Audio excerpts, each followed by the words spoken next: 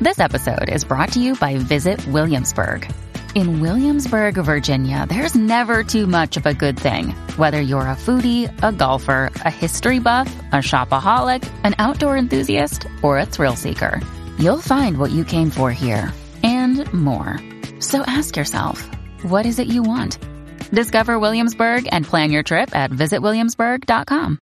Konnichiwa, amigos. Today we have Donald Hoffman on the show. For those of you guys that aren't familiar with Donald, he is a professor in the Department of Cognitive Sciences at the University of California, Irvine, a cognitive psychologist, author, speaker. If you guys haven't checked out his TED Talk, Do We See Reality as It Is? I highly recommend it. And we get to talk about some of the probably trippiest things I've ever got a chance to talk with a guest about, which is the fact that we don't see reality as it is, and the possibilities of the fact that we might be living in a simulation. We also got to go over psychedelics and how that could alter the realities that we live in, the definition of being conscious and what consciousness means, and whether there's an afterlife and how that ties into the spiritual beliefs that a lot of people have been taught to believe. So it gets deep, guys. This is our longest conversation that I've ever had on Growth Minds with a guest. It ran 2 hours long, and I would grab a cup of tea, cup of coffee. Some of you guys may want to smoke some weed and dig into this conversation with Donald Hoffman.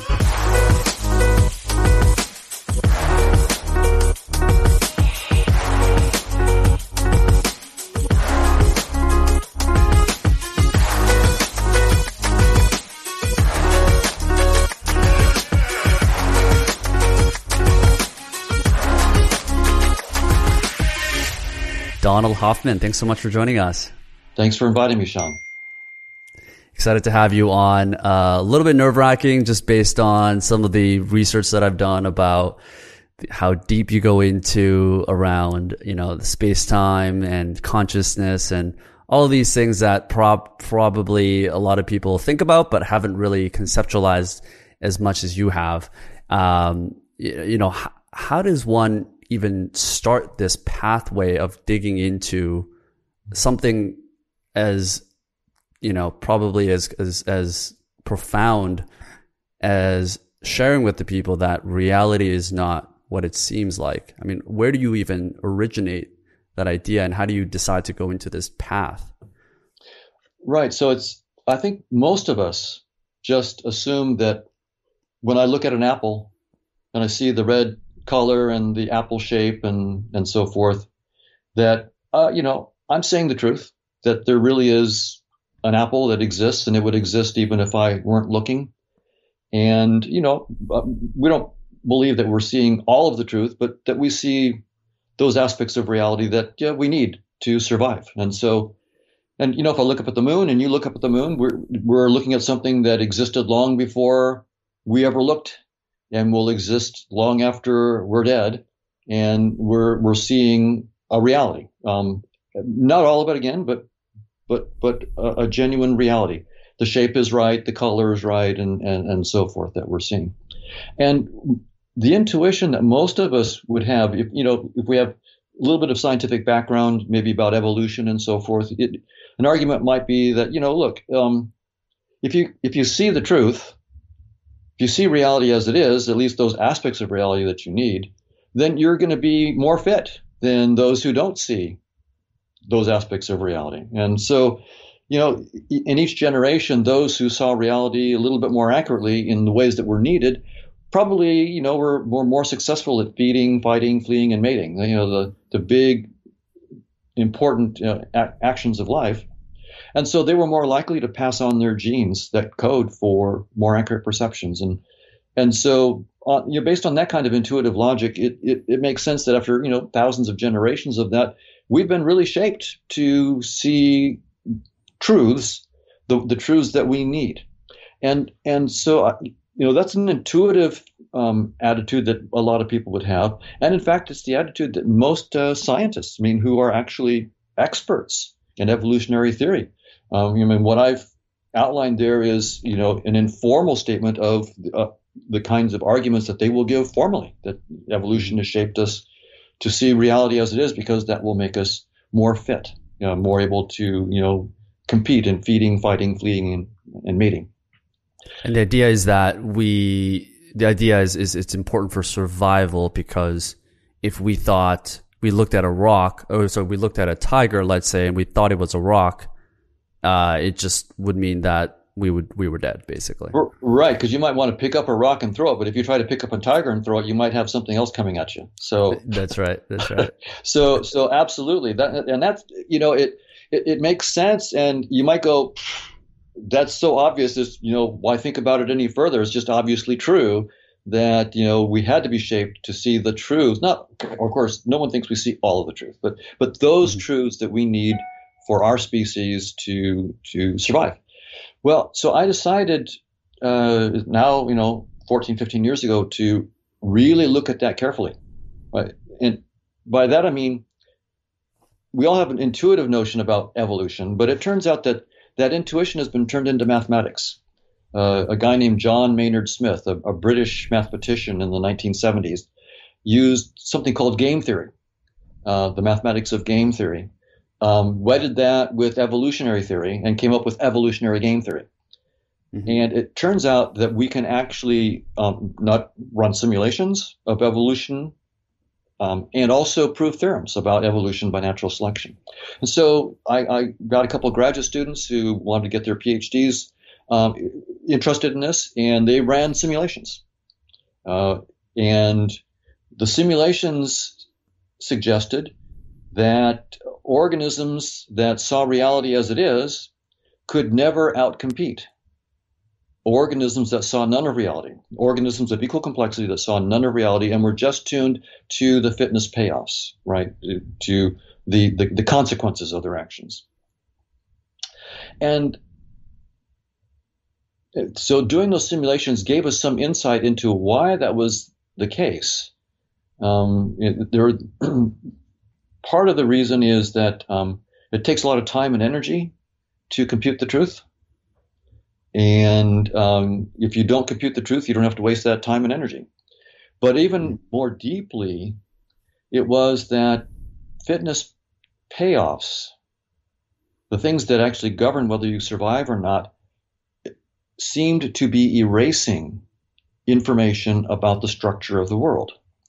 So I went to a mathematician, Chetan Prakash, with the simulations, the results, and the ideas, and I proposed a couple ideas about theorems that might be true based on the simulations. And so he's the real mathematician, I'm not, but I knew enough math to get into trouble and not enough to get out of trouble. But he knew enough to actually prove a couple really important theorems. And so the bottom line is this.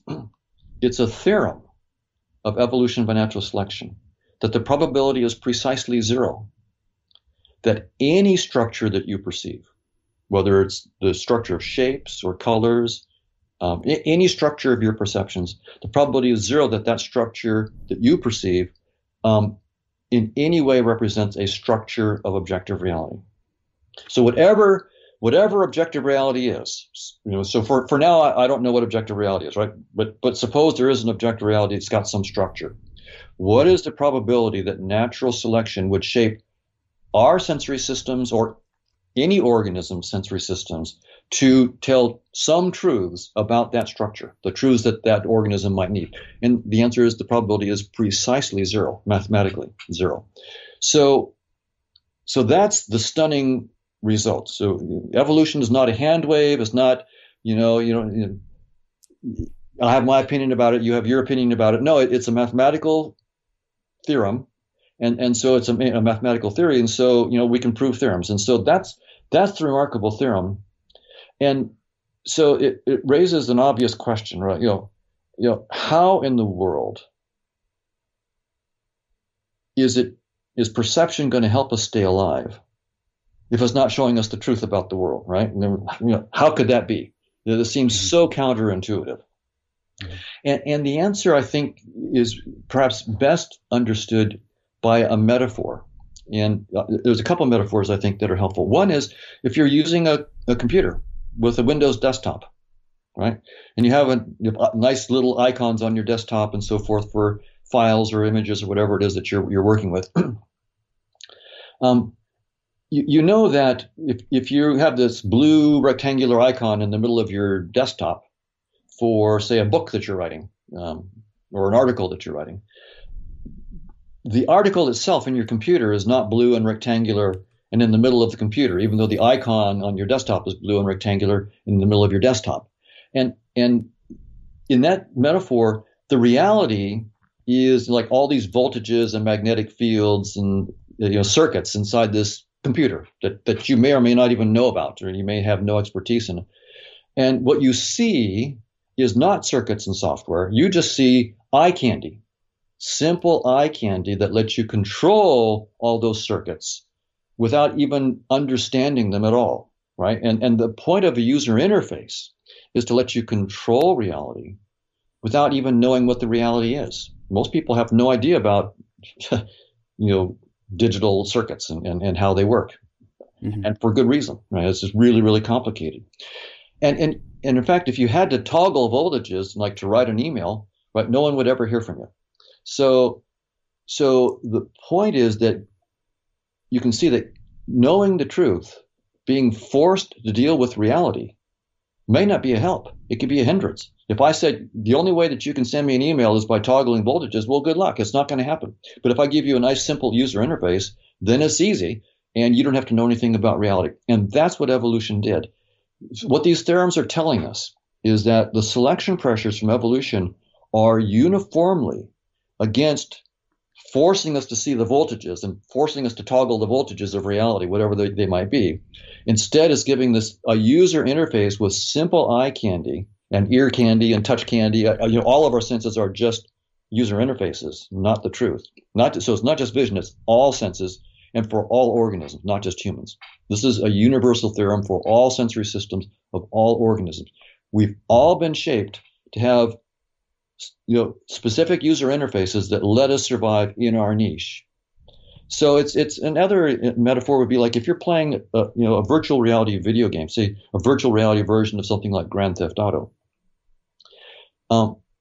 So you see a virtual Mustang, a red Mustang or a green Ferrari or something like that. You see your virtual steering wheel and so forth. And so you have all this nice eye candy that lets you play the game. And if you're really good at that game, then you can beat other people. But you can ask, suppose someone says, well, I'm going to play the game by toggling voltages in the supercomputer. Well, good luck. I mean, I'm going to be able to change lots of voltages in real time by just turning my steering wheel. You're going to have to toggle them one at a time. You have to know what you're doing too. So good luck. You're going, even though you know the truth, you're not going to win the game. And that's sort of what evolution has done, is given us the tools to win the game. It's a virtual reality headset.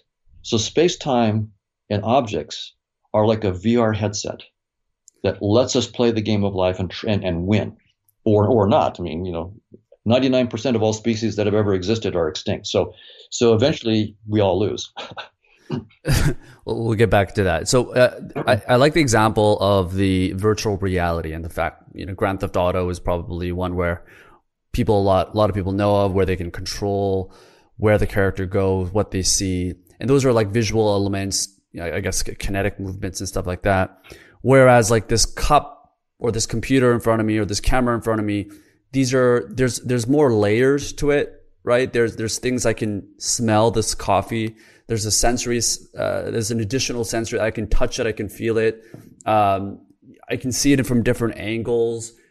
It seems to me, at least, this seems to be objectively, if that's the right definition, real, as I'm seeing it now, than a virtual reality game. So I guess my question is, what we're seeing, if what you're seeing right now is what we're seeing today is not the truth, or what we're actually seeing is false, how false is it? How close are we to true reality are we actually seeing? Well, the answer is going, so I should say how I'm thinking about this whole thing as a scientist, right? Ultimately, I don't know. I don't know anything, right? We have theories. Scientists have theories, and we can tell you what our theories mean. And so what we do is we tell you what the best current theories that scientists have mean. So evolution by natural selection is one of our best current theories, right? There's no better theory to explain lots of biological phenomena. It's truly a powerful theory. It's got its own limitations, but we don't have anything better. And so my answer to your question is, using evolutionary theory, the answer is very, very clear. That theory says that no aspect of our perceptions reveals anything about objective reality. None at all. Now, I'm not saying that evolutionary theory is correct. I'm just saying we don't have a better theory, and that's what that theory entails. Now, as a scientist, my attitude is what we're trying to do is really take our best scientific theories, push them to their limits, and find out where they break. And if we can break a theory, that's time to break out the champagne, because now you're ready to take the next step. And by analyzing how the theory, breaks down or gives you conclusions that you think might not be right, then that might give you hints about how to take the next step, right? So our best theories in science will tell us where they stop. They can go this far and no farther, but they can't tell us what we need to do next, right? They just can't tell you what the next step. So that's where we need scientific creativity. So when I say, in answer to your question, that evolutionary theory tells us that none of our perceptions in any aspect tell us anything about objective reality, I can look at that and say, okay, that's what the theory of evolution by natural selection entails.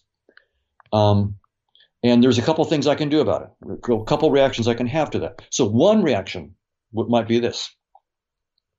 There's a lot more to evolution than natural selection, right? So there's genetic drift, right? There's just random drift of genes. There's things called pleiotropy and so linkage. And so there's lots of things that go on in evolution besides natural selection. And there are some evolutionary biologists who think that natural selection is a fairly minor aspect of evolution. What are some of those? Can we just go very briefly into some of maybe the other two main ones other than natural selection that people think about? The big one would be like genetic drift. And this is a debate, by the way. This is not settled. Experts in the field have differing opinions, but there are some who will say that natural selection plays a really minor role in the current set of genes that we have. It's mostly genetic drift. In other words, there's just random things happen to your genes, and they just get passed on randomly without much selection effect on them. So, and for most people will say there is some effect of genetic drift, and so you have the adaptationists who think that there's a lot of emphasis on natural selection, and those who think that no, they're not adaptationists. They think natural selection is fairly minor, and so they'll say, genetic drift plays a bigger role. Linkage is that certain genes are sort of together on chromosomes, and so if one gets passed on, the other is likely to get passed on as well. So you get, they hitchhike along together, and so you get effects like that affect your body and your fitness. That's linkage. What's an example of that? Well,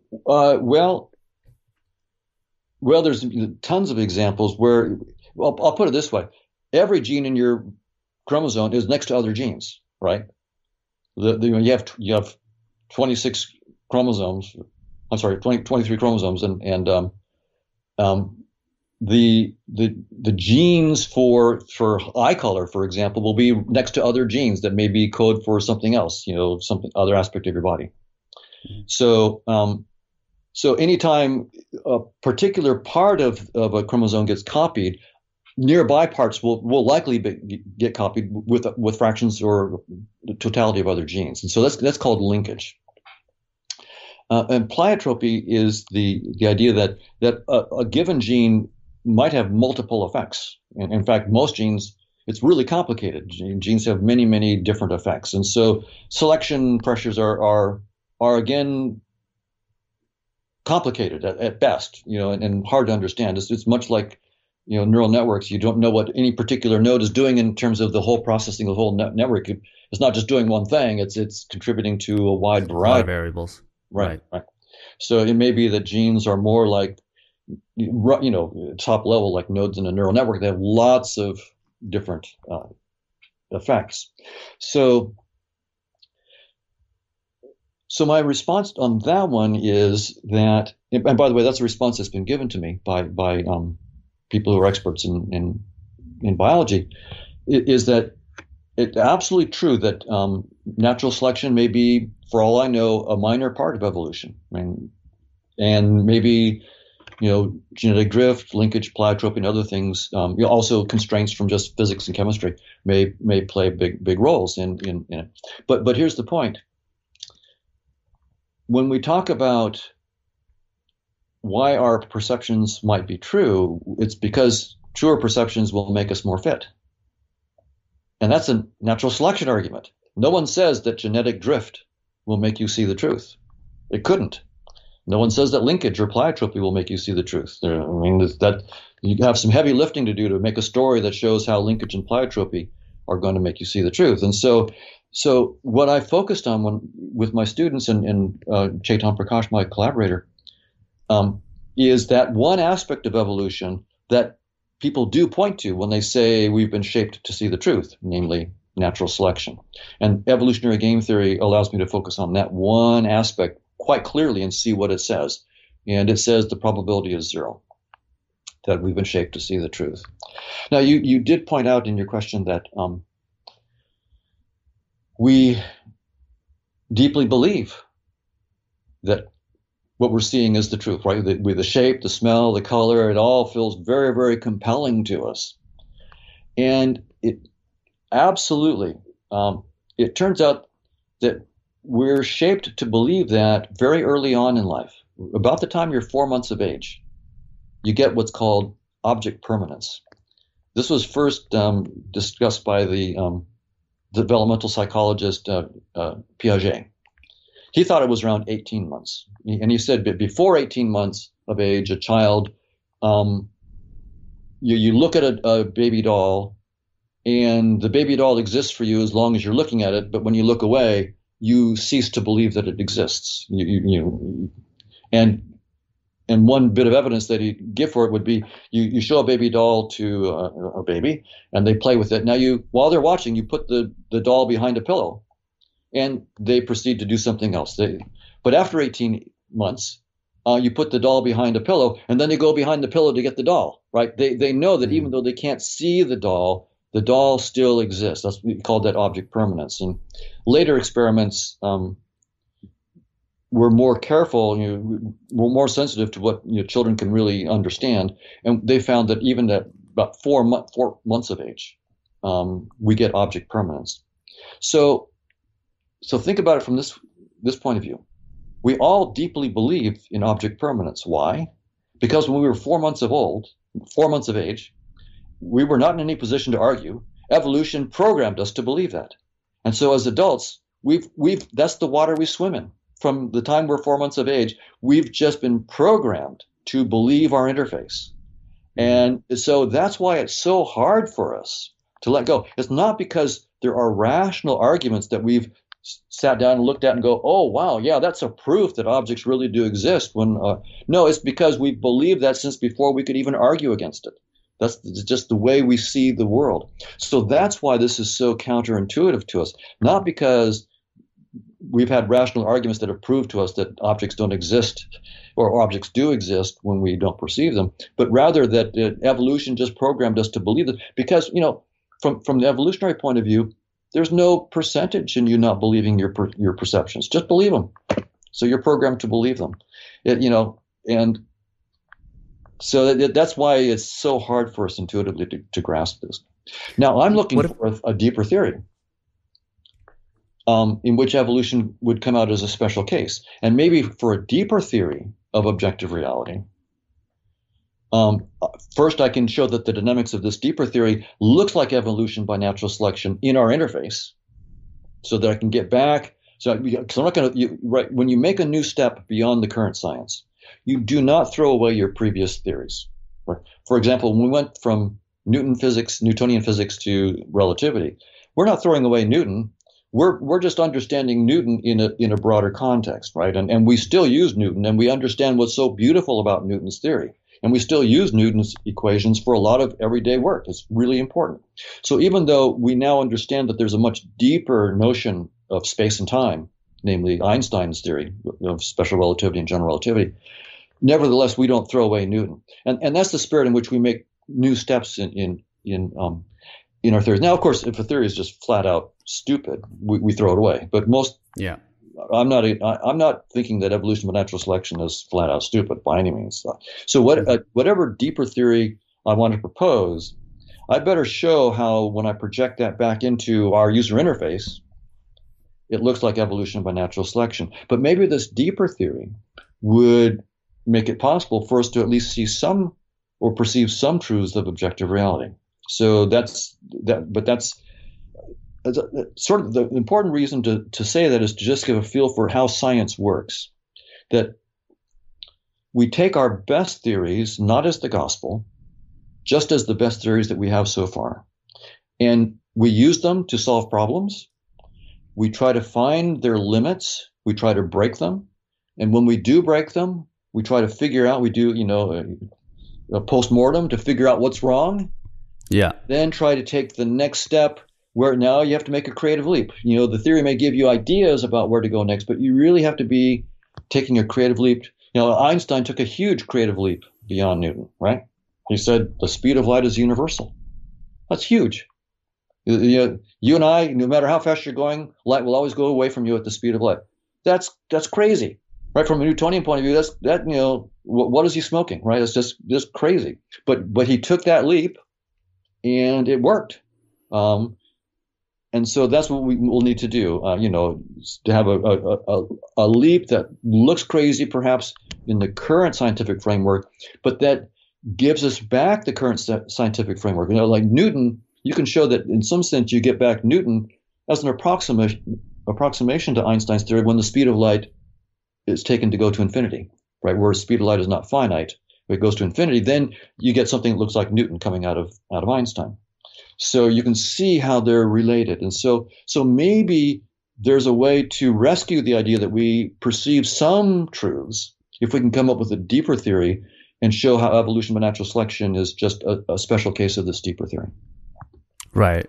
And I think it's important to give people an idea of how you as a scientist approach your level of thinking so that they don't think you're just putting out random stuff. There's a system and a formula in terms of the way you're formulating this.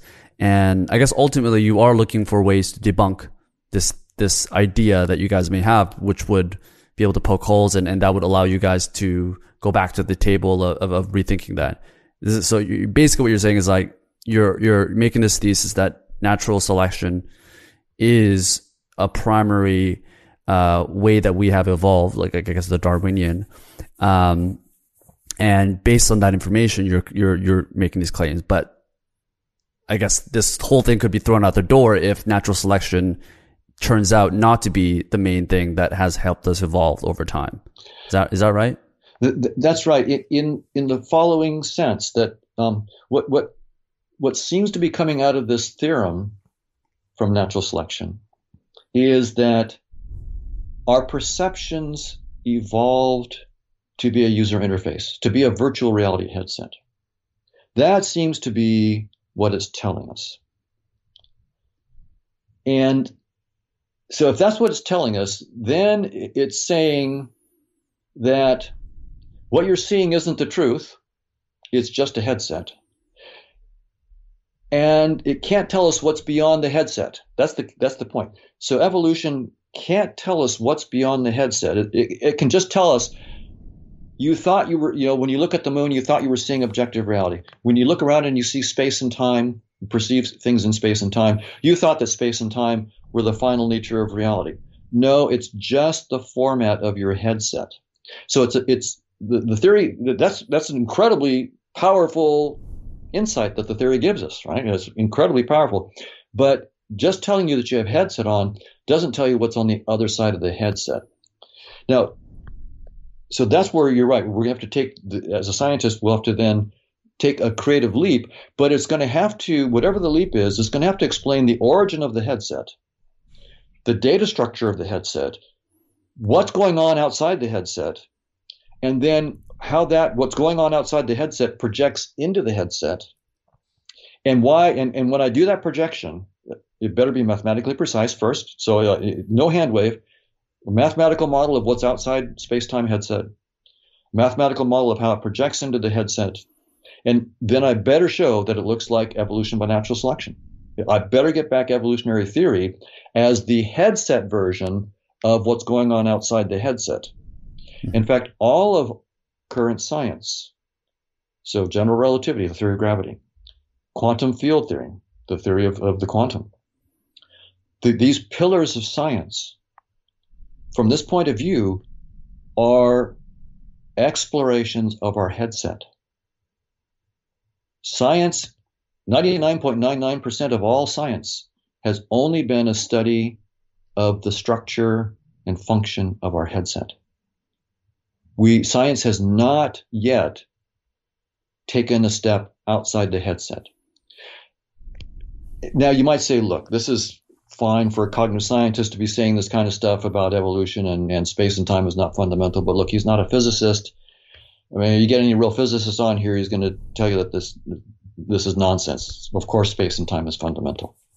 Well, it turns out that the physicists themselves have come to the same conclusion that space-time is not fundamental for very, very different reasons than the evolutionary reason that I've given. So what they're saying, and this is the catchphrase that they'll use, space-time is doomed. So if you just Google space-time is doomed, you can find lots of videos where the physicists themselves will tell you, like Nima Arkani-Hamed at the Institute for Advanced Study at Princeton, will tell you precisely why they now understand that space-time has had a good run. It's been assumed to be fundamental since at least Newton for many, many centuries, but it's over. There's got to be, space-time has to be only an approximate concept. There's got to be some deeper aspect of reality that's utterly beyond space and time, both. And space and time have to emerge from that deeper thing. What Nima, the physicist Nima Arkani-Hamed, is proposing is something called cosmological polytopes and amplituhedrons. So there are actually mathematical structures that, I'm just giving you the names. We won't go into the details, but these are just the names of the structures they're finding. There's no space-time. There's no quantum theory. There are no Hilbert spaces, but they're showing how space-time and quantum mechanics can arise as approximations to these. So we're getting it from all of our big theories: evolution by natural selection, quantum field theory, theory of gravity, Einstein's theory of gravity. They're all telling us that space-time is not fundamental. It's just a data structure. There's something deeper. And none of the theories can tell us what's the deeper thing. And the physicist, like what Nima is doing is he's going, we don't know what the nature of reality is beyond space and time. What he's doing is looking for mathematical structures that can then project back in and give us what we see in space-time. And so he's being guided by the mathematics to try to find these structures. But what is that realm about? No idea. I mean, why does this realm exist? No idea. And so that's the state of play, which is really quite exciting. I mean, you might think, well, scientists must be throwing up their hands in despair and going, "Oh, this is terrible, terrible. Everything that we believe is false." No, the young scientists are going, "Fabulous." I mean, because we want to explore further. We want to discover new stuff. And, just because for centuries people believed in space-time doesn't mean it's right. And if we can find out that there's something deeper, it's just a headset, okay, well, let's go find out what's beyond the headset. So there's a lot of excitement in physics. And I think hopefully among biologists, the stuff I'm doing is fairly new. So hopefully among cognitive scientists, biologists, to go beyond the headset. Yeah, no, it must open up a whole new realm now for young and up-and-coming scientists to really rethink a lot of the previous theories that have been put out there. And I guess it allows them to really have a different perspective because of that. Whether they will figure out the answer or not, just to be able to rethink. And hopefully it will get them in an opportunity to rethink other things that perhaps were not questioned, as much. Going back to the I guess the perception of reality, talking about if we have evolved through natural selection because it helped us survive, and obviously back in the day, every little bit helped because a tiger could get us, a bear could find us and hunt us down in the forest, another tribe could come grab us into a different tribe. Whereas now, today, we live in a world that isn't really struggling, particularly people that are in developed nations. We have more food than we need, lights, energy, happiness, whatever it is. We're not struggling per se in the traditional sense. So taking this into account of natural selection, how does this change the accuracy of our perception of reality moving forward if we were to go forward generations and generations that don't have to struggle as much to survive? Right. So from this new perspective, I would say it's a great question. And the answer intuitively would be like this. Think about someone who just starts to play Grand Theft Auto for the first time. They make lots of mistakes. They die. They're very frustrated. And what happens is as you get more and more experience with your interface, you begin to understand your interface better. You understand the tricks about how to use your interface effectively. And that's what our species has done. And science has been a huge tool. We discovered this amazing fact about our universe that using mathematical models really is helpful in understanding how to manipulate space and time and objects and so forth. I mean, you write down some equations on a piece of paper, so for example, in the 1800s, Faraday was doing all these experiments with magnets and wires and twitching frog legs, electricity and magnetism, did tons of experiments. And Michael Faraday comes along and looks at his experiments and goes, I can write down some equations for that. And he writes down, Maxwell's equations. So Maxwell writes down Maxwell's equations for Faraday's work, and Maxwell's equations turn out to be why you and I can talk today via Skype from halfway around the world. Those equations gave us new understanding of our user interface that allows us to go to the next level of the game in some sense, right? To play the game and not die. So from this point of view, you can see it just because we've gotten better and better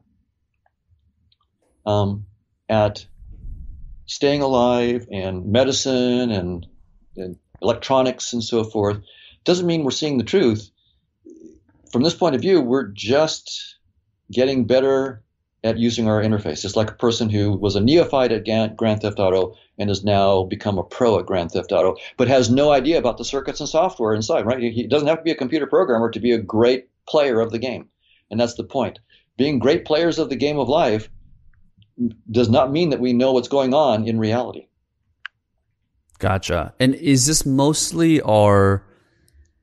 heavily weighed on our visual sensories? Meaning, is it possible that our sense of smell, hearing, touch, taste, things around that doesn't involve our visual perceptions could be more in touch with the real truth of reality than our visual sensories? Well, yeah, we might. I think that's a great question because we intuitively believe that, even if my eyes are fooling me, I can touch something, right? So, and my touch surely will not mislead me. So maybe, the apple doesn't exist. I might think the apple doesn't exist when I don't look, but if I close my eyes and reach out, I can still grab it and touch it with my hand and confirm that the apple really does exist. And it's a clear implication of this theorem from natural selection. Even touch is just a user interface. It's all virtual. And there are, for those who want some kind of help with that, to understand, there's phantom limb phenomena. If you look up phantom limb, so there are, unfortunately, people, for example, who've had an arm cut off, who still feel their arm. They still feel like they have a hand. and they can phantom pains. They can have phantom pains in their hand, and phantom experiences of cold, hot, itch, pressure, and pain. And if you say where does it hurt, and they'll point to empty space, and it hurts right there, and there's nothing there. And so you're actually constructing, even your experience of touch is a virtual reality that you construct. And this is true of all of our senses. And another example of this, I'll just give you, there's something called synesthesia. So about 4% of humans have synesthesia, which is a different organization of the senses. And I'll just give you a concrete example. A guy named Michael Watson, everything that he tasted on his tongue, he also felt as a three-dimensional object in space with his hands. So mint, when he tasted mint, he would feel a tall, cold, smooth column of glass. He could feel it in 3D, put his hands around it in 3D and feel the temperature, the surface, the smoothness. Angostura bitters, which is something you put in drinks, felt like a basket of ivy. He could feel the leaves, the tendrils, the whole bit. He could feel all around it in 3D. Caro syrup. Feel it where? Like in his hands or his hands, all over? Right. In his hands. Okay. Right, and it's an invisible thing. That's right. In space. So here's a case where he was touching and he felt it with his hands, just like you touch it, your keyboard on your computer. He was touching these things with his hands, and every taste had a touch. So here's a case where the touch is clearly just a user interface. And by the way, he was a good cook. He had this extra representation of taste in terms of three-dimensional objects, their textures, their weights. He could feel the weight of them, their surface shapes. And so he was a great cook because he could experience sauces in much more subtle ways than perhaps the rest of us can. So again, here's a case where we see clearly touch, it was just a user interface and not the reality. Yeah, I mean, it's crazy, some of these things that I hear about this connection that we have between our minds and our bodies. I'm sure you've heard of like psychodermatology. Psychoneuroimmunology? Psychodermatology. This is like where... Okay, right. Yeah, this is like, I've heard stories of like hypnotists that can make someone visualize themselves on a beach where there's scorching sun, but they themselves are inside. But afterwards, over time, they'd be able to get a tan and their skin would actually become bronzer. And it's just out of this world. It just doesn't make sense scientifically, but there's stuff like that apparently exists. I have no knowledge of that myself, so that's quite interesting, but I haven't studied that, so I can't comment. I can say that there, in terms of the power of the mind and the body, there is something called anosognosia, and where, well, it's no, I won't go with anosognosia. So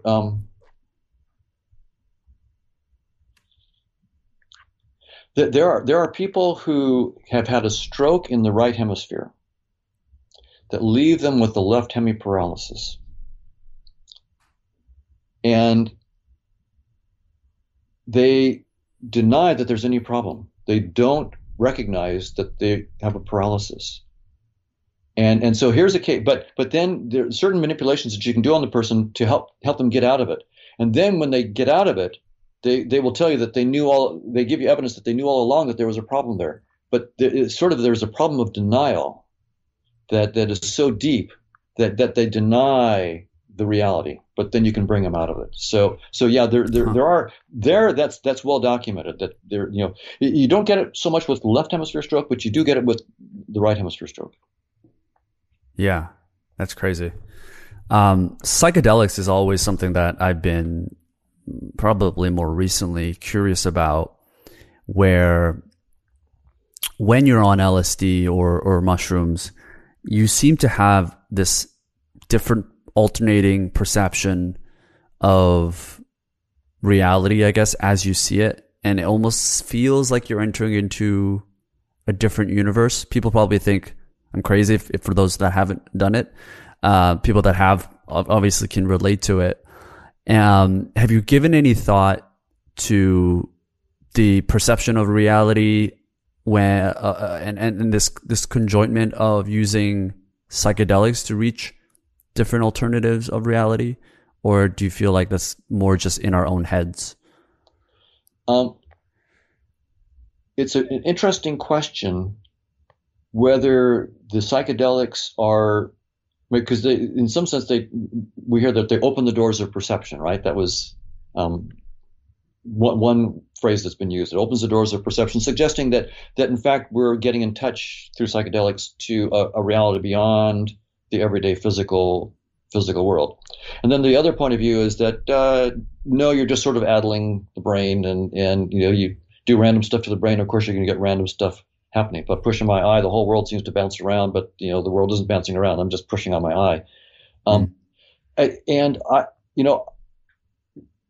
as a scientist, of course, I'll have to, I'm saying that there's a reality beyond space and time. So I can't deny that there's a reality beyond space and time. There is.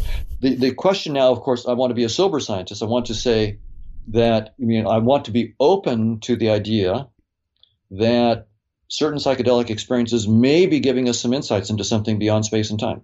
Absolutely want to be open to it. I also want to be hard-nosed about it and say, maybe I'm just scrambling my interface, right? So so what I need, so those are the two options, right? A genuine insight into something beyond the interface versus, no, it's just screwing up my interface. So I'm not seeing behind the interface, I'm just screwing up my interface, right? It's like I got a software glitch in my VR headset. That's all I'm doing. I'm doing a software glitch. I'm not actually seeing the circuits and software behind it, right? Those are two very, very different things, right? That could be going on with the psychedelics. One is just, no, you just messed up. Somehow you messed up your headset a little bit, but no, you're not seeing deeper truth. The other is, no, you're not just messing up your headset. You're actually looking at the voltages that you need to be toggling if you're going to deal with objective reality. That's what's happening to you. So how do we answer that question? So you posed a really good question. I think the only way as a scientist for us to try to answer that question is to say, look, we can't answer it until we propose a theory of objective reality beyond space and time. That's mathematically precise. Proposed exactly how that theory maps into our space-time headset. Proposed exactly what, within that headset, what do brains correspond to, right? When you take psychedelics, they're affecting your brain. So what does the brain correspond to in the objective reality? The brain is just a user interface symbol. It's an icon on your desktop, right? From this point of view, this is the radical. So if people think I'm saying something that's not that radical, here's what the radical aspect of it. The brain is just another icon in your desktop. Your brain, strictly speaking, causes none of your behavior.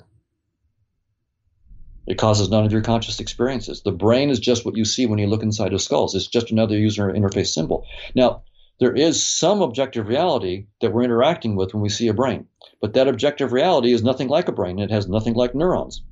Well, so by the way, I love neuroscience. I've done brain imaging studies. I've published brain imaging studies. I think neuroscience is really important. But when we look in the brain and we see neurons, we can't take it at face value. We're going to have to be far more sophisticated. It's not, I see neurons, that's because there are neurons in objective reality. No, this is a user interface symbol.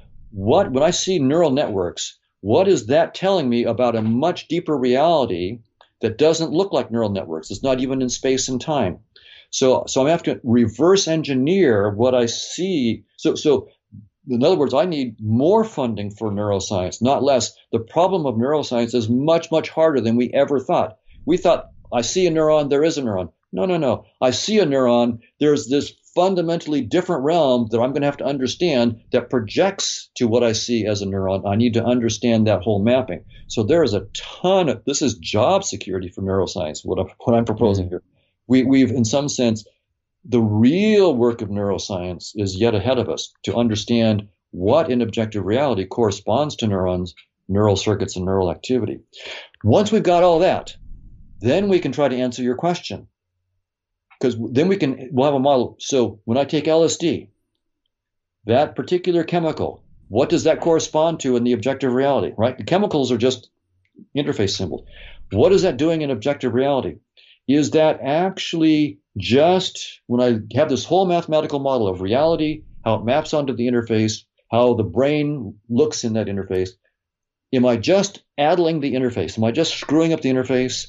Or am I literally opening a new portal in the interface into objective reality? So your question is a good one, and you can see that I probably won't answer it in my lifetime, right? I mean, that's a very, very deep question, but it's exactly the right question.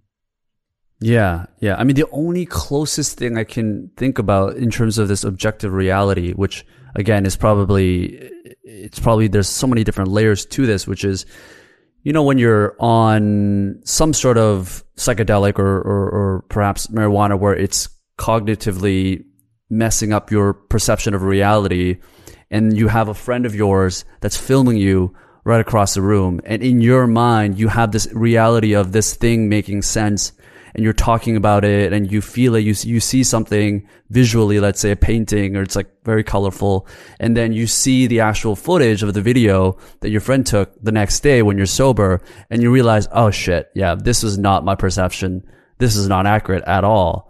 Right. And I guess the question is like, which one was the real truth? Is it the one that we saw in our sober reality, or is it the one that we were able to tap into using other factors? So it's when you introduce like film and photography that has our agreement of like what objective reality is, it kind of confuses people.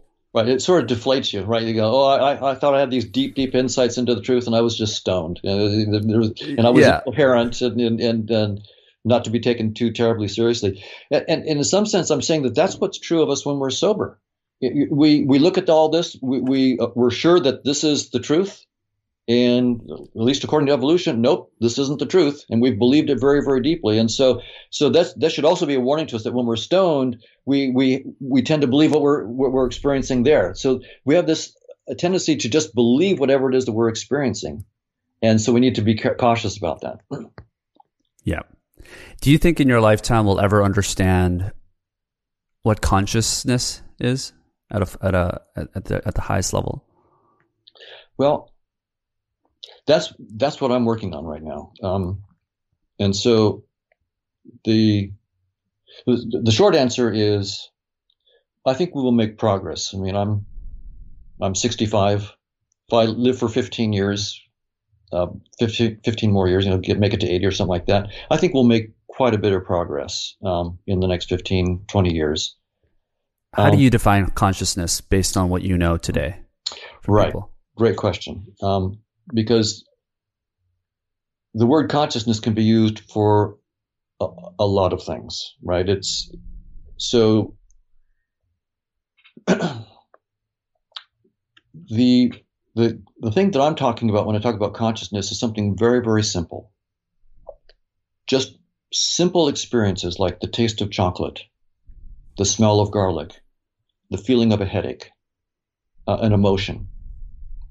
People might use consciousness for all, it has to be some exalted, self-aware kind of state or something like that, and that's perfectly fine. But for me, the scientific problems of consciousness are completely present in just what we might think of the simplest sensory experiences. Something that I could imagine a rat has. I can imagine that a rat smells cheese and has an experience when it smells cheese and when it eats cheese. And that is where I, as a scientist, really want to focus on just the qualitative nature of sensory experiences, how it feels to, have a headache, how it feels to taste chocolate, and so forth. To get an idea, if I have a robot and I bang the robot with a hammer on its robotic arm, and the robot is programmed to say, ouch, I'm not inclined to feel empathy for the robot. I'm not too worried. I may not want to hammer it because I don't want to, ruin the hardware, but I'm not worried about that robot in the sense that I would not do that to a mouse. I would not hit a mouse with a hammer because I really feel like that mouse could feel pain. I think the odds are it would feel pain, and it would be just cruel for me to do it. Whereas, in the case of the robot, I wouldn't want to hammer it just because I don't want to hurt expensive equipment. But if you ask me, is there any moral thing about the pain of the robot? No. Now, could we eventually get robots that are sophisticated enough? That, it's an interesting separate question. But I'm just bringing that up to say what I'm talking about here. The very simple experiences, the raw sensory experiences. And now, the standard view has been that space and time are fundamental. There was the Big Bang 13.8 billion years ago. There was only space, time, and energy and matter. That was it. There was no life, much less consciousness. There was no consciousness. Life didn't emerge until hundreds of millions, perhaps billions of years later. And then on that story, consciousness emerged much later than life. And so consciousness is a latecomer on the pre-existing stage of space-time. That's the standard physicalist view. I'm saying that entire view is false. Space-time is doomed. When we say space-time is doomed, we're saying that story is not correct. There's a deeper story. That's only an interface story. It's not the deepest story, the deepest scientific story that we can give. Now, I don't know what's outside of space-time. I don't know. I'm taking a creative leap, and I admit that I'm probably wrong, and we'll see. But the leap I'm taking is I'm saying if space-time isn't fundamental, what is? I don't know. I'm going to try to propose that consciousness is fundamental. And so not just a hand wave of consciousness. I have a mathematical model, and if people are interested in looking at it, I've published a paper called Objects of Consciousness. So if you just Google Objects of Consciousness and Hoffman, you'll find the paper and you can read it for yourself. It's a mathematically precise model of consciousness in which I try to boil down consciousness to its bare bones. What is the minimal thing that I could assert about consciousness that would allow me to boot up a theory of consciousness that gives the full variety of all the complexity of consciousness? That's what we do in science. We try to come up with the minimal assumptions that can boot up the entire field, right? That's what you don't want to throw in the kitchen sink. You want to, make as few assumptions as possible. So the assumptions I make about consciousness are that there are conscious experiences, like smelling garlic, having a headache, raw, simple conscious experiences. Maybe not so simple. Seeing red versus not seeing red, something very simple like that. Mm-hmm.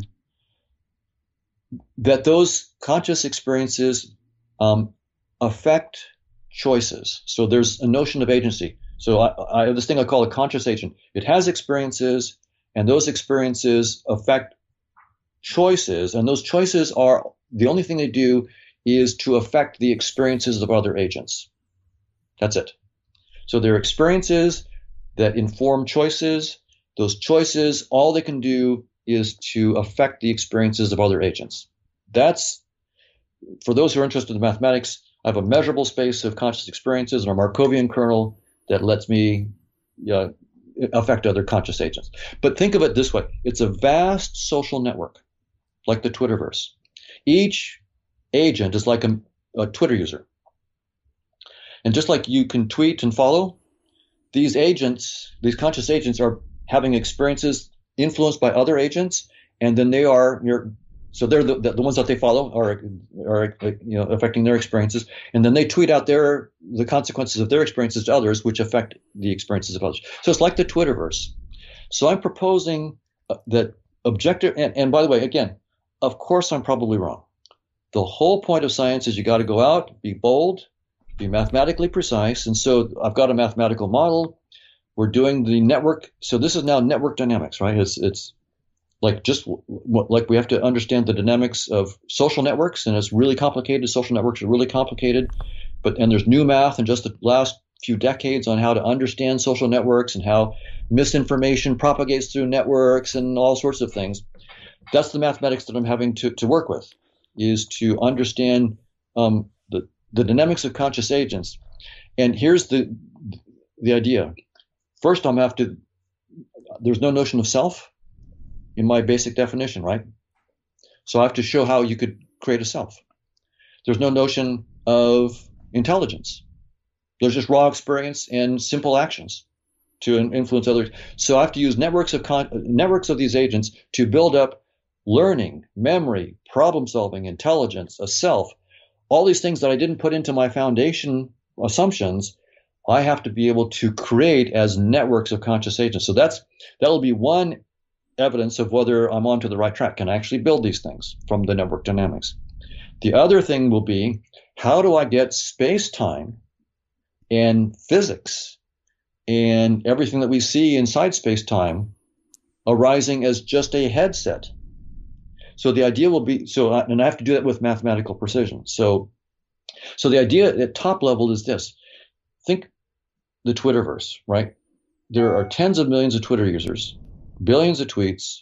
There's no way that you as a Twitter user could interact with all those users or read all the tweets. It's just overwhelming amount of data. So if you want to get a feel for what's going on in the Twitterverse, what do? You have to have a visualization tool, maybe a virtual reality headset that lets you see what's trending in New York versus what's trending in Germany versus what's trending in all of China. Or you may want to zoom out to all of China, or zoom in to what's happening in Beijing, or zoom into what's happening in a particular user at a particular street inside Beijing, right? So you want a visualization tool that lets you zoom out and zoom in, but the tool, of course, is going to be ignoring most of the details, right? It's going to be looking, for example, at trends. What's trending? And that's going to be the big idea, that space and time and physical objects are just a visualization tool that give us the long-term trends of what's happening in this network of conscious agents. So the objective reality is this vast social network of conscious agents. It's overwhelmingly complicated. There are countless agents. My interface gives me the most direct contact with certain agents. I call them human beings. But when I look at you, right, all I see is skin, hair, and eyes. I don't actually see your consciousness. And if you look at your own face in the mirror, all you see is skin, hair, and eyes. What you know firsthand, that what you see in the mirror is trivial compared to your hopes, your dreams, your aspirations, your love of music. The whole rich world of your conscious experiences is hidden behind this simple, trivial thing that we just call the human face. It's obvious firsthand that the face is a trivial icon. Behind that icon is the rich world of your conscious experiences. I'm saying that that's really true. The objective reality is this rich world of conscious agents with their conscious experiences. Space-time is just a dumbed-down visualization tool that allows us to deal with the overwhelming complexity of consciousness, this whole vast social network of consciousness. When I see a cat, I've got a visualization symbol which has given me less insight into the consciousness that I'm interacting with. I mean, I can tell if my cat likes it, if I'm petting it, or if it likes the food.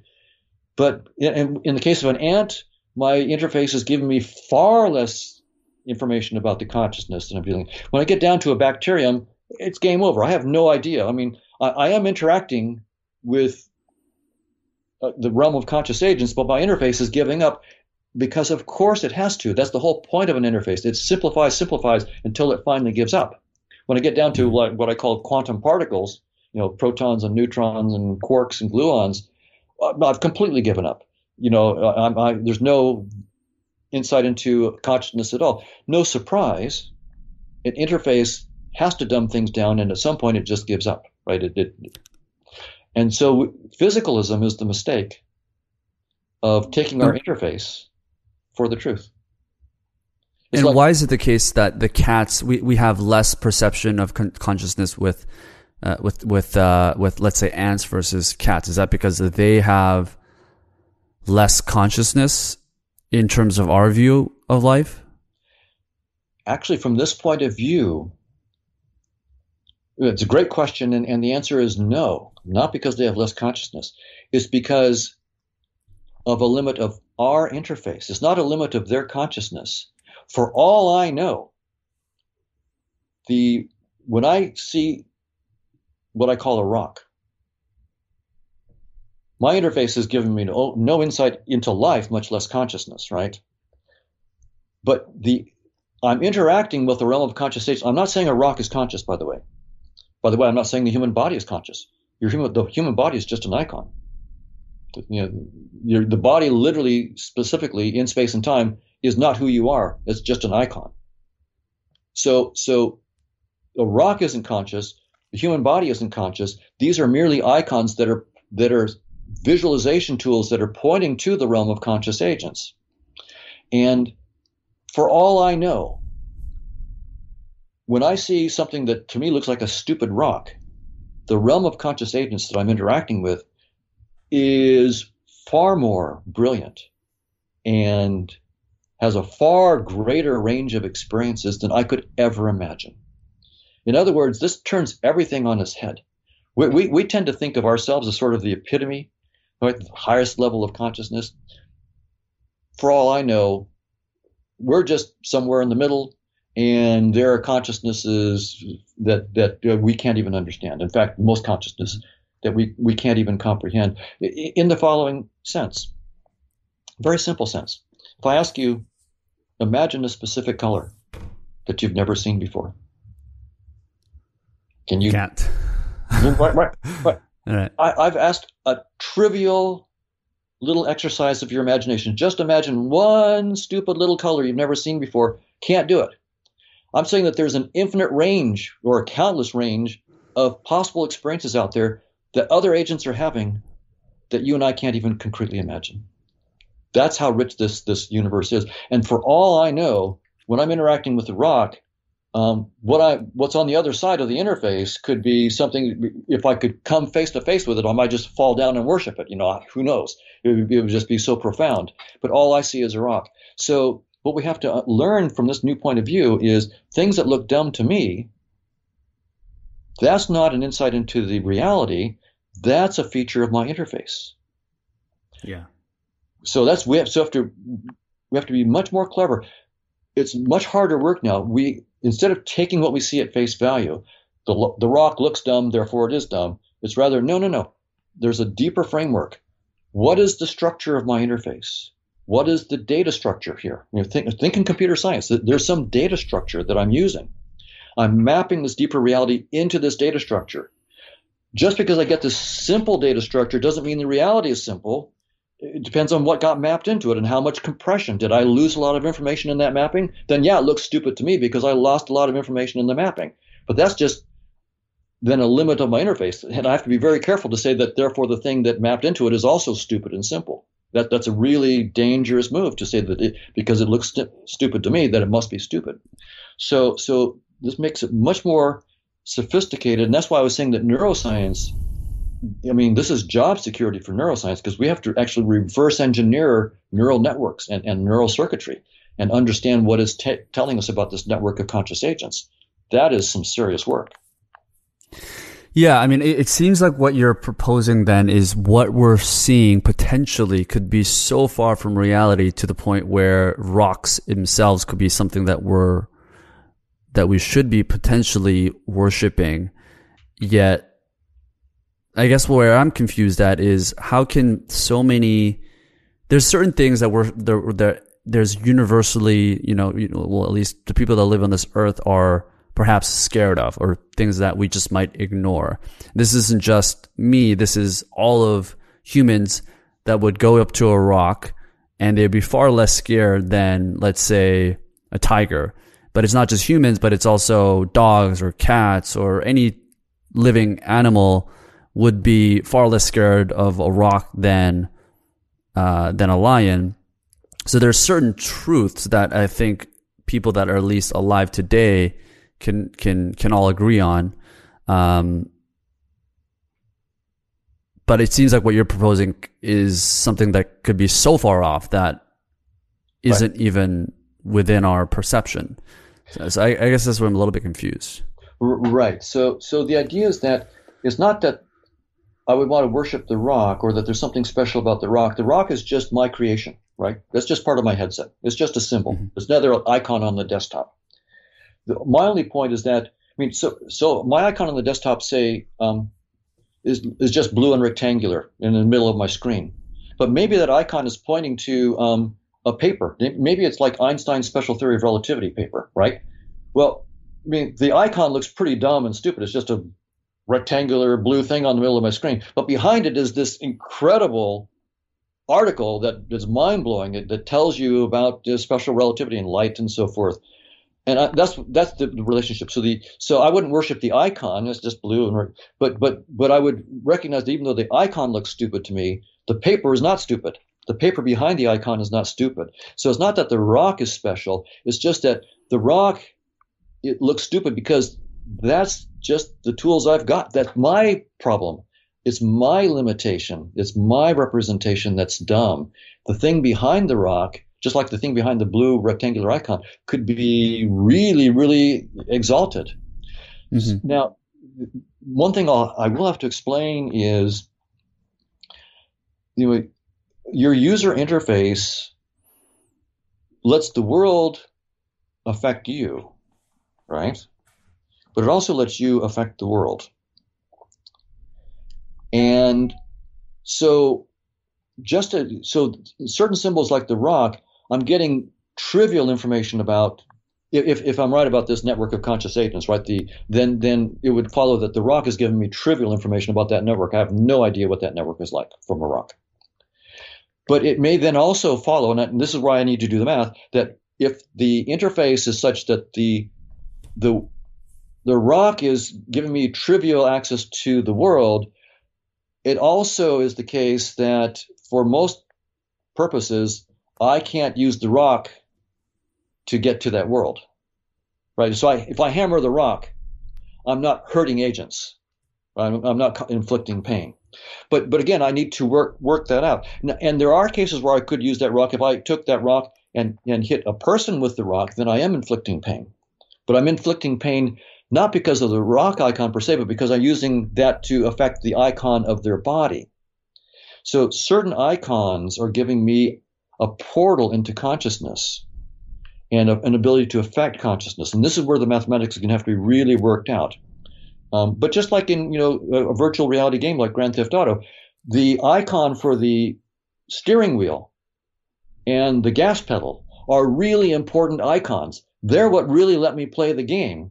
Banging on the dashboard isn't going to do anything for me, right? That is an icon, but when I bash on it, it doesn't help me drive the car. It doesn't help me brake. It doesn't help me accelerate. So that's sort of the point. A user interface gives us certain symbols that allow us to affect the reality beyond the interface. And that's what we have to work out in this new mathematical model, is exactly what are the accelerators and the steering wheels in our interface? What and how are they affecting this reality? If I'm right about this network of conscious agents, how is it that, what we call physical objects allow us to interact with conscious agents and affect their consciousness? Gosh, it's just so above my pay grade. I'm not even going to dig into the mathematics of this stuff, but are you saying that consciousness and is potentially linked to the brain, or is consciousness something that's separate from our brain? Meaning, if we lose our brain, do we lose our consciousness? Well, we do know as a matter of empirical fact that, for example, if you have a stroke in like area V4 of the left hemisphere, then you will lose all color experience in the right half of your visual world. You still see color in the left half of the world, but you don't see color in the right half. You just see shades of gray. So we know that there are clean correlations between brain activity and conscious experiences. So I'm not denying that. And there's hundreds of them. Brain activity is correlated with conscious experience. What I'm denying is that brain activity causes conscious experience. The brain is a user interface symbol that I think is telling us about, this is another aspect of the theory that I haven't talked about. Each conscious agent, when you have agents that interact, they form new agents. So when agents interact, it turns out the mathematics says the dynamics of conscious agents interacting creates new agents. So you are not just one agent. You are two agents. You are four agents. You are a whole hierarchy, a whole network of conscious agents and you represent that whole network in terms of your body and your brain. So your brain is just an icon symbol that's telling you about all these other agents that are interacting together to form the single top level agent that you call you. And gotcha. So the brain, but to be very, very clear, space and time don't exist apart from your perceptions. Space and time are just the format of your perceptions. So nothing in space and time exists apart from your perceptions. Nothing. Right? Just to dig into that point, because the idea of you is interesting for me, because where I was going with that question is there's a common procedure. I don't know the name of it, but it's often for babies and very young children that are under the age of 3 that have seizures at very young ages. And you feel free to let me know what the procedure is called, but it's basically where they split and cut the brain in half. Commissurotomy. Right. What you said.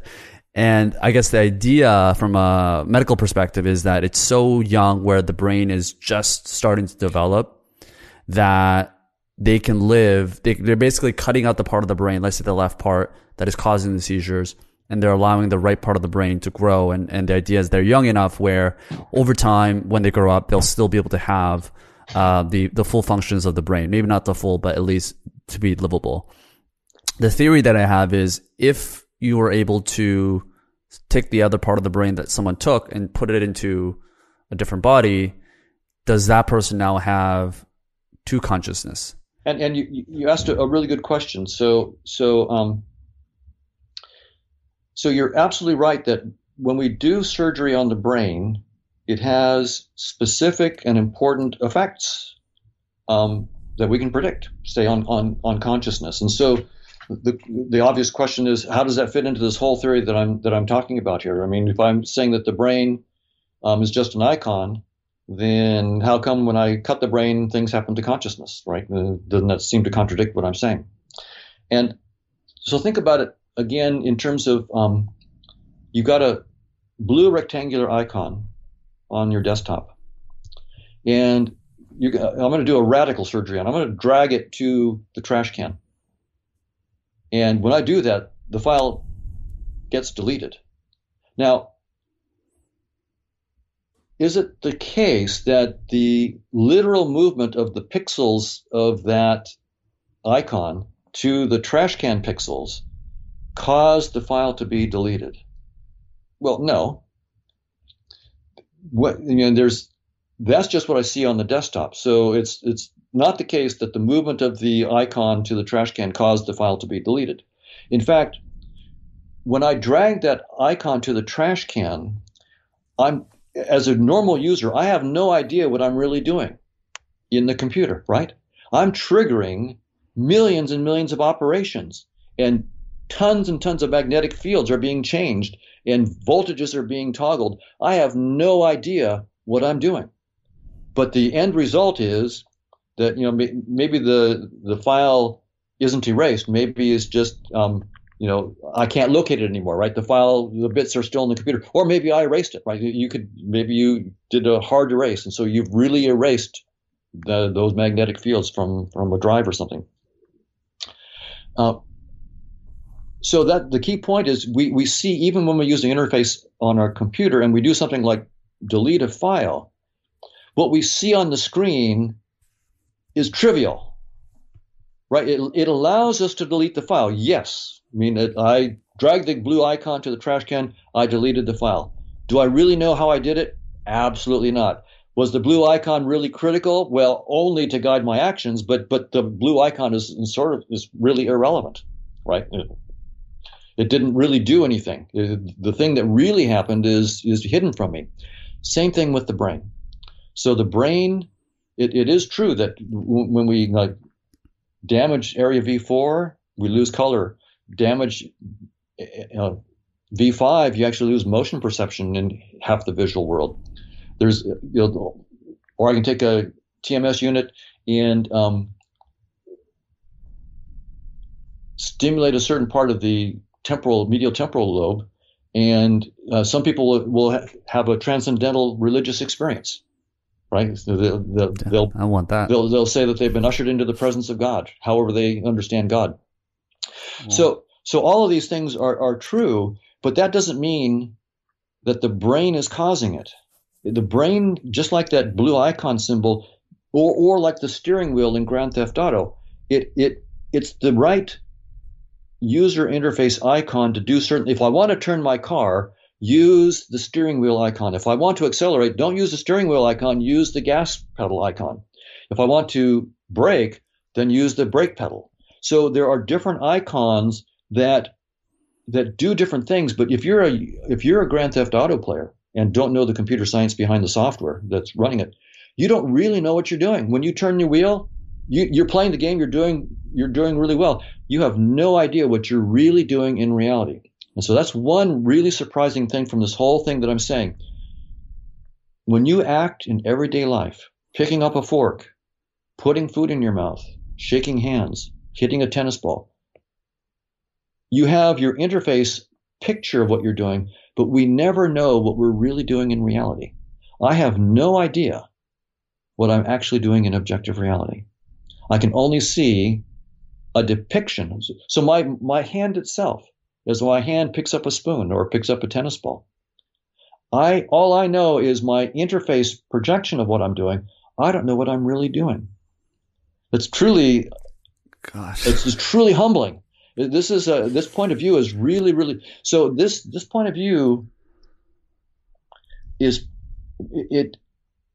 it's profound in the sense that, space-time is gone. It's not fundamental. That's enough. But now I don't even know what I am, because my body is just an icon. I don't know what I'm doing. But I think the tools of science are up to the challenge.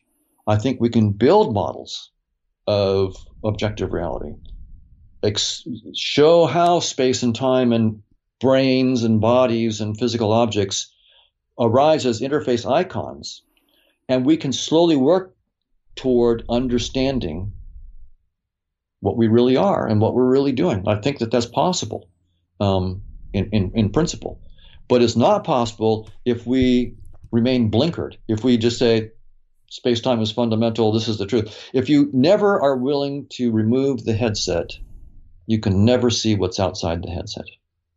We've got to be willing to remove the headset and really think outside of that box. That's the big one. Recognizing that this is just a headset. Every symbol inside of it is just a headset symbol.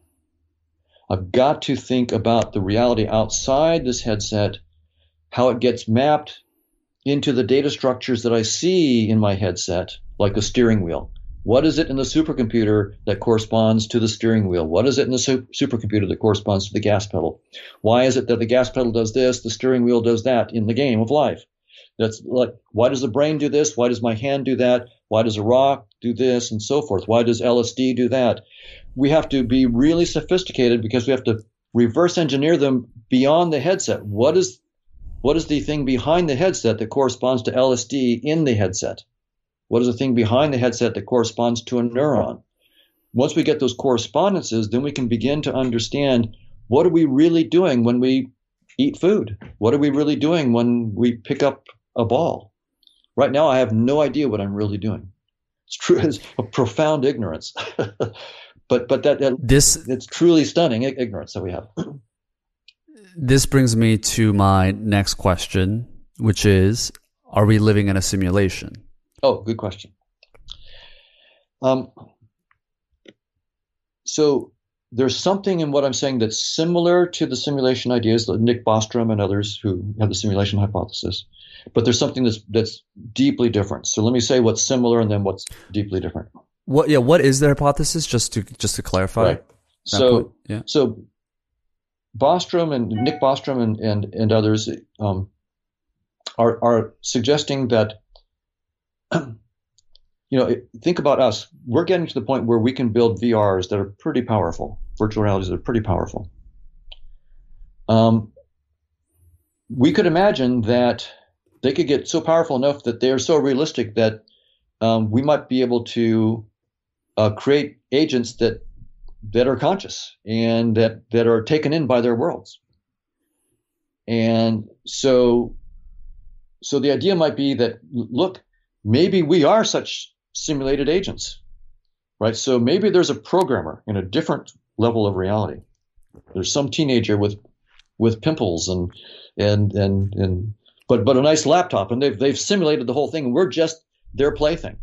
And maybe that teenager and their laptop is just the simulation of another brilliant hacker at a lower just level. Keeps going and going all the way down. So you can imagine this going all the way down to some base level. So there's some first programmer, some the ultimate hacker at the bottom that started this whole house of levels. And Bostrom and others would say, what is the probability that we're at the bottom layer of that? Very, very small. So if there is a whole bunch of simulations, we're probably not the base level. We're probably just somewhere in there. So this is just a simulation is the idea. So what's similar in their idea to what I'm saying is, what they're saying is that this space-time and what we're seeing here is not fundamental. There's a deeper reality. And I agree with that. But here's where I disagree.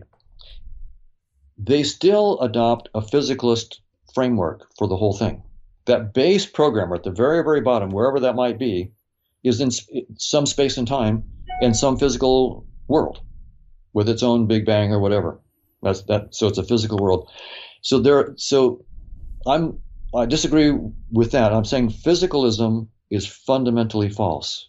Space-time is fundamentally doomed. Space-time does not exist fundamentally. That's just the wrong framework. Second thing I disagree with. They're assuming that a physical system like a computer, if it's programmed cleverly enough, can create consciousness or the illusion of consciousness. And I deny that. Now, why do I deny that?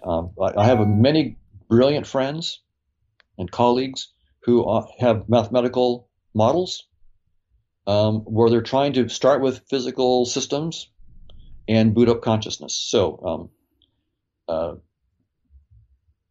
for example, Tononi and Koch have this integrated information theory model of consciousness where you start with physical systems that have certain integrated information theoretic properties, so certain causal architectures. If you have the right causal architecture with the right kind of integrated information, then that is either identical to or causes consciousness to emerge. But they've not been able to use that theory to even say what the integrated architecture is, the causal architecture is, for even one specific conscious experience, like the taste of a lemon or the smell of garlic. When, I've asked Giulio Tononi a couple times over the years, and recently in the last 3 years, I asked him, so, nice mathematical theory. So I'm interested in consciousness. So what conscious experience can you explain? Is there any specific conscious experience where you've given me the integrated information circuit for that conscious experience? So we can go test it. I mean, this is science after all. Give me the specific prediction of a specific conscious experience with a specific architecture so we can go test it. And you can't. There is none. Not one.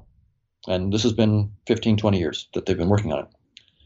Or there's, Stuart. And by the way, these are my colleagues and friends. I mean, they're smart people. I'm not saying that the theories are dumb or they're dumb. No, these are brilliant, brilliant people. This is just a hard problem. So Stuart Hameroff, another great guy, friend, theory of microtubules, the quantum states of microtubules having a coherent collapse. And somehow that is identical with or creates conscious experiences. And again, I've asked Stuart in front of an audience at conference, okay, Stuart, well, great. So what's the orchestrated collapse of microtubules that's, like quantum states of microtubules that say, the taste of chocolate? Or can you give me, any one? Is there any particular experience now that you can tell me? that what the orchestrated collapse of quantum states is. Can't do it. And that's where the state of play is. There's another one of idea that consciousness is related to sort of global broadcasting properties of certain computer networks. So if you have some kind of global workspace or global broadcasting system, that somehow is equated to consciousness or creates consciousness. And again, my question there is, okay, great idea. It's a really intriguing idea. So what is the broadcast architecture or the global workspace architecture and precise states that are, the taste of a lemon? What is that? And again, there's literally nothing on the table. So here's the big point. There is no scientific theory that starts with space-time and matter that can predict even one specific conscious experience. Not one. So the idea, and I think it's principled. I think this failure is principled. And the reason is we've mistaken the interface for reality. We've assumed. What do you mean by principled again? Principled means that it's not just because you're not smart enough, it's because you started in the wrong place. In other words, you will never get there. No, even though these guys have IQ out the wazoo, they're really, really smart. If you start with the wrong place, you just can't solve the problem. And they're assuming that space-time and particles, matter, like quarks and gluons, protons and neutrons, is the fundamental reality. And that we can then somehow get them together in a complicated enough pattern, dynamics, so that you can create consciousness. And I'm saying that that's flawed fundamentally, because space-time is not fundamental and particles are not fundamental. They don't create anything. They're just interface. It's like trying to say, I've got these nice little pixels in my headset, and those pixels are creating all of reality. No, those pixels don't create reality. They're just a data format. In that metaphor is the supercomputer with its megabytes of software and so forth. That's the reality. The pixels are just a data format that I use to simplify that reality. So the simulation hypothesis is still assuming that unconscious space-time and matter is fundamental, and that somehow consciousness could be booted up from unconscious space-time and matter. And I'm saying that I think for principled reasons that can never happen. On the other hand, consciousness, if it's fundamental, can use what we call space-time and matter as just a user interface format. So it's straightforward to get space-time and matter as just a user interface format.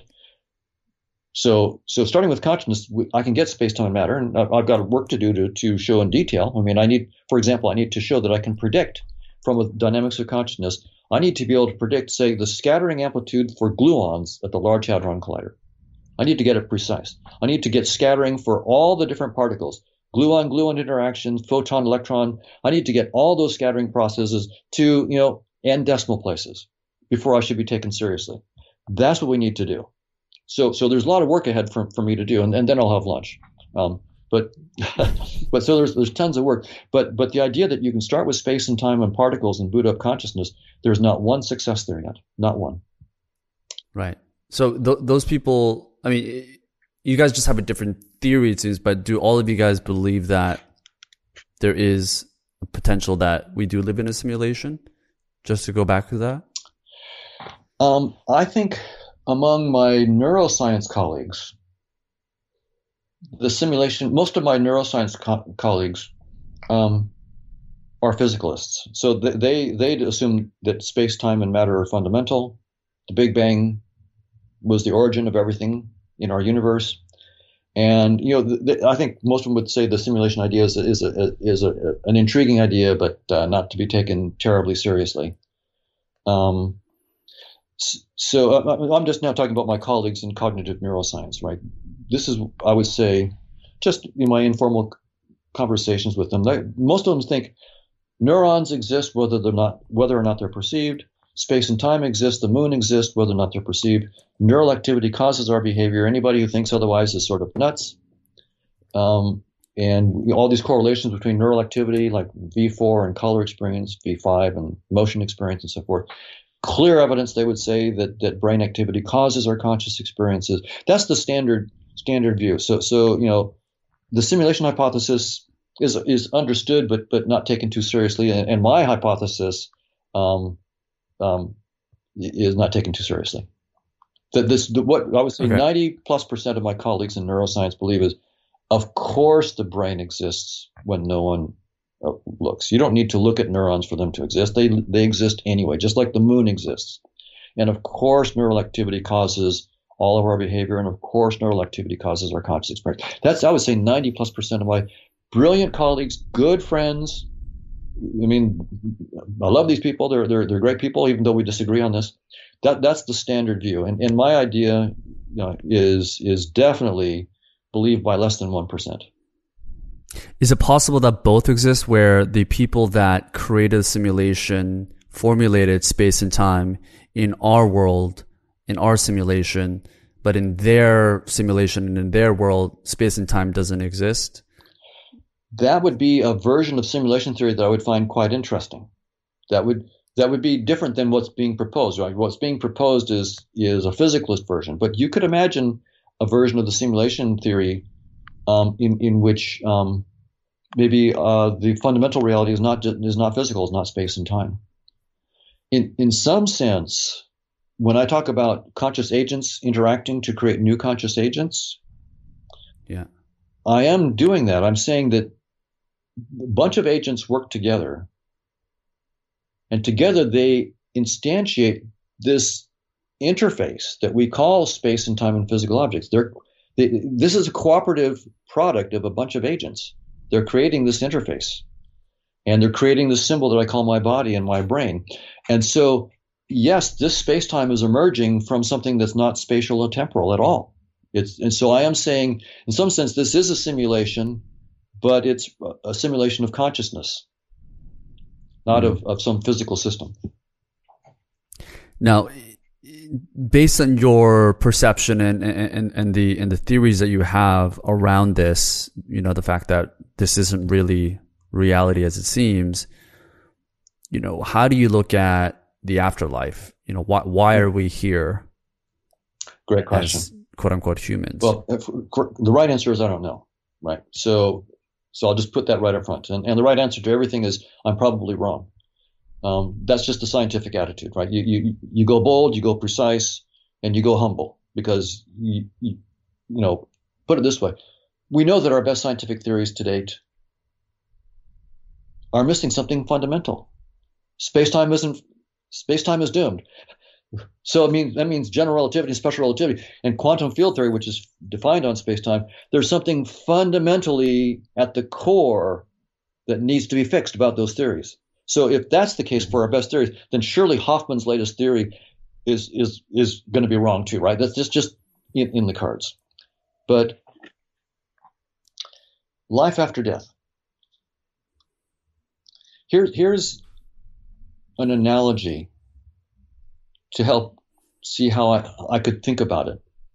Imagine that you go to a virtual reality arcade with a bunch of friends and to play, say, virtual tennis. Play doubles or something like that, and you put on your headset and bodysuit, and you see your partner on your side and two people on the other side of the net, and you serve the tennis ball and you're playing for a while, and then one of your friends across the net, Tom, says, "Excuse me, I need to get a drink. I'll be right back." So Tom takes off his headset and bodysuit to go get a drink, and his avatar collapses on the court, on the tennis court. It is motionless. Well, it looks like Tom is dead. But Tom isn't dead. He just stepped out of that virtual reality interface. He's off getting a drink. If space and time are not fundamental, if space-time is literally just a data structure, a headset data structure that we use, then death could be nothing more than we see the avatar that's left behind. Their body is the avatar that's left behind when they step out of this interface. It's quite plausible. Now, I don't know that. So that's plausible. It can happen in my framework. It cannot happen in a physicalist framework, right? You are nothing but an assembly of atoms. and your consciousness is nothing but what your brain does. The mind is what the brain does. When the brain doesn't do anything, the mind is not there. You're gone. So with physicalism, there is absolutely no survival after death. In this framework in which consciousness is fundamental, it allows for the possibility. Now, I don't know if the notion of a self survives, right? So consciousness survives, but what about the particular representation that I have of a me with my hopes and my desires and my loves and so forth? Does that survive? I don't know. I mean, for me, working within this framework, that will be one of the technical problems I would like. A very interesting technical problem because we all have skin in the game, right? What does survive, right? And there is interesting work with near-death experiences. There was a panel by the New York Academy of Sciences last fall where they had a bunch of medical doctors in the New York area and elsewhere who are dealing with people who have had no cortical activity for 20, 30, 40 minutes, and they were able to resuscitate them. And these people do describe, so this is not just like near-death, it's called near-death experience, but they literally were brain dead for half an hour. There was no EEG, just no EEG there at all. And they were able to bring them back. And these people routinely describe similar experiences of a tunnel, a light, a life review, and all sorts of things that happens to them. And again, as a hard-nosed scientist, I do not take any of this at face value, right? Until you experience it, right? Or like even if you experience it, you have to quantify it. I can't take it at face. I mean, as I said, I don't even know what I'm doing right now when I pick up a cup with my hand. I don't take that at face value as a scientist anymore. I literally don't know what I'm doing. My theory tells me I don't know what I'm literally doing in reality.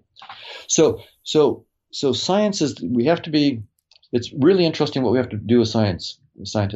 There's this balance between being so hard-nosed that you never learn anything and so gullible that you believe everything, right? So how do we find that middle road? So how do we find what's credible? Normally what we try to do as scientists is try to get something where we have replicable experiments, where we can do it over and over and over again. And unfortunately, these first-person things are not like replicable experiments. It's not like I can do and repeat an experiment. These are more just stories. These are anecdotes, right? And I'm not. And on the other hand, I don't want to dismiss anecdotes. That's the thing. We need to take our ideas wherever we can get them. So we need to listen to these anecdotes, and if a lot of people are saying the same thing, take that very, very seriously. But we also need mathematical theories, right? If I can get a mathematical theory that predicts these anecdotes, now I'm starting to perk up a little bit, right? So now I've got a mathematical model that predicts these kinds of anecdotes. That doesn't mean it's right, but the BS meter goes down a little bit, right? I need to give this more credibility. What about like brain-machine interfaces that allow us to be able to see? We actually had Dr. Moran Surfon, who's a neuroscientist, and he was talking about similar things where he thinks that the potential for people to be, brought back to life through science and medicine for a temporary amount of time, if they were hooked to a brain-machine interface, would be able to do crazy stuff like be able to communicate with those people after they have, so-called passed, and that would obviously change a lot of these different things. Could that help in some ways to be able to gather more data to understand what life after death could be? In principle, it's quite possible, but right now I think these proposals, we're really shooting in the dark because we don't have a mathematically precise theory of what's beyond the interface, right? What's beyond space and time.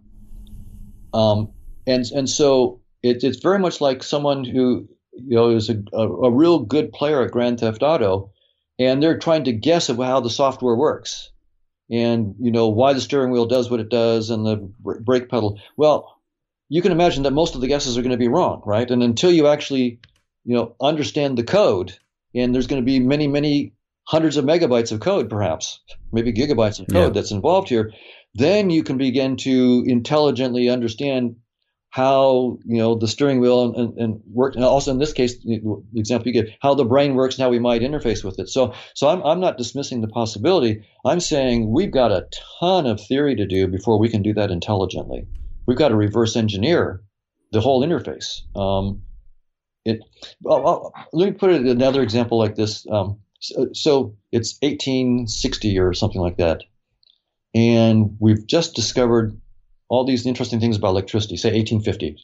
So we know, we don't know exactly how it works, and there's no technology yet, but we've got, and we realize that somehow electricity can do stuff miraculously across space and time. And so we think, okay, so this is the mystical thing. This is the mystical thing that can connect us. And maybe if we have seances and hold hands, we can use this power to actually communicate with people on the other side of the world using electricity. Well, it turns out you're right that you can use electricity to communicate with people on the other side of the world. But it's going to take you a century of hard work and mathematical modeling to allow what you and I are doing right now. I'm in direct contact with you. You're in Spain. I'm in California.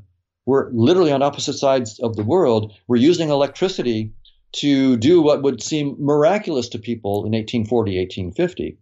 But we didn't get there by holding hands. We got there through hard mathematical analysis, years and years of technology development of infrastructure, and now we can do it. And that's my guess is what's going to happen here is, right, I mean, you just can't leap there from here. We've got all this mathematical modeling to do. We have to understand the network of conscious agents, how it works, understand really what happens at death and this relationship to the interface. And then, yes, I don't see in principle why eventually we might not be able to open new portals outside of our interface to conscious agents. But the technology and the mathematics and the theories that are going to be involved to do that, I'm excited to work on it, but, that's not trivial. Not trivial. Mm-hmm. Yeah. I mean, there are scientists that are claiming that, there are black holes that exist in the universe. If you were to pass it, there are millions of other universes that could exist. And I guess one way to look at the idea of dying and then going into a different portal, the light, means we just enter a different universe that's in a different black hole. Is that kind of the idea roughly that we're talking about? We just go into a different universe? Well, the thing about black holes is the best theory that we have of them right now tells us there's a singularity at the center. When you go through across the event horizon of a black hole, space and time reverse roles. The arrow inward is now time, and the arrow points you to the singularity. What's really happening is that you're being sucked into a singularity where you're destroyed. So how you might you might be able to open up wormholes. There is some stuff going on about how you might be able to open up wormholes into other realms. I think that the state of play in black hole science is still, I mean, it's much more sophisticated than it was, 100 years ago. But we don't even really know what happens at the event horizon, whether there's a firewall at the event horizon of black holes that burns you up when you go across or not. I mean, the real hotshots on this are really don't really know. So I'm not really proposing that kind of thing. I'm saying that there may be, just like your body, which is my icon, right? Because I'm just seeing the icon that I create. But I've got a portal to your consciousness. I can do certain things, and I can affect how you feel. I can affect how you think. It's truly a remarkable ability that I've got, and you've got the ability to affect me through a particular portal in your interface that you call the body of Don Hoffman, and I call the body of Sean Kim. So so using these portals, we can go back and these are not black holes. These are just portals that we use in our interface that affect consciousnesses. So what I'm saying is, once we understand how the Sean Kim body icon works, the Don Hoffman body icon works as portals into once we reverse engineer those kinds of portals, or my cat body, that seems to be a portal into a consciousness. Once we reverse engineer those, then we may understand how portals work, and we may be able to create new portals. And they may be utterly new black ones. holes. Interesting. Does that make sense? Okay. Not really, but it's understanding within my realm and my pay grade. Yeah. I mean, I don't know how to do it yet. Well, have any scientists ever thought that black holes were designed to only leave, not enter? Meaning their other side of the people, whatever the universe that is in the black hole, could potentially enter our world, so-called aliens, but the whole thing was designed so that we can never enter that side of the world, meaning that is what's keeping it out. I don't know if not too many serious scientists would be thinking that it was aliens that were designed. I'm sure they're not. This is my dumb, 5th grade physics theory. This is just to get your brain sparked. Yeah, no, I don't think that they're thinking that, but I do think they have a legit. And by the way, I'm not a black hole scientist, so yeah. So we would really want to talk to the real physicists, like Roger Penrose, who just won the Nobel Prize this year for his work on black holes, and Getz, who at UCLA, who helped discover the black hole at the center of our own galaxy. I mean, these are some of the real experts. But my understanding of the state of play on this is that some take wormholes seriously, some take seriously the possibility of certain travel of microscopic things through wormholes. I think most are skeptical that macroscopic objects the size of human bodies can get through, but that we would need new insights into space-time and new insights into the mathematics of black holes to make that kind of portal possible. I mean, I don't think anybody will rule it out a priori, but it's just that given our current understanding of black holes and so forth, it's not even clear that you'll survive the event horizon. I mean, you might get burnt up at the firewall there, but if you do get through, then there are debates about whether there is a wormhole that could get microscopic particles through, or whether you get stuck halfway and die. Maybe you can't get all the way. There's all sorts of debates about that are beyond my knowledge right now of black hole science. Yeah. And definitely beyond my knowledge. Don, I really appreciate your time. We covered so many different things, and I'm having trouble processing all of it, to be honest with you. I'm probably going to have to rewatch this multiple times just to kind of compute the information you just shared with me, as I'm sure as a lot of people there. Where can people find out more about you, and what are some of the exciting projects? Well, I don't know if I should call it projects, but the next things that you're working on. I know you're retired now. Right. Congrats. Right, thanks. And hopefully you'll have a lot more time to help us discover the black hole. Right. Well, if people want to find out more, I've got a book for a popular audience, not a technical audience. It's called The Case Against Reality. So if you look up Hoffman, The Case Against Reality, it was published last year by Norton in the U.S., Penguin in the U.K. And so that's a good introduction to the evolutionary argument that I gave and how it works, and then also to consciousness and my ideas about consciousness being fundamental in a network of consciousness. I've got a TED Talk. If you just Google Donald Hoffman TED Talk, it's called Do We See Reality as It Is? You can see my TED Talk on that. And if you just Google my name, there's a ton of podcasts and videos that are out there if people want to see that. It's really easy. I've got a Twitter account at Donald D. Hoffman. So if people want to follow me on Twitter, whenever I have a new videos come out or something like that, or I'll post a link on Twitter. So people, if they're interested, they can follow there. And what I plan to be doing myself is very specific, working on this mathematical model of conscious agents, looking at the long-term behavior, what we call the asymptotic or long-term behavior I want to prove specifically that the long-term behavior of that precisely gives a map to what the physicists are finding behind space-time, things they call cosmological polytopes, amplituhedra, sociohedra. The physicists are saying space-time is doomed. We're looking for structures behind space-time. I'm saying, yes, space-time is doomed. Consciousness is way behind space-time. And if I start with consciousness, I can meet you in the middle, right? You're going from space-time backwards to these, like the cosmological polytope.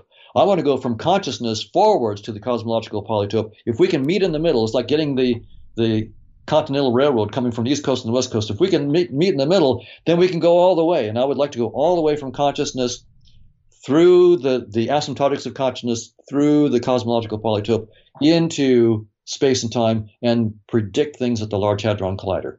If I can do that, doesn't mean I'm right, but it means at least it's worth taking seriously now.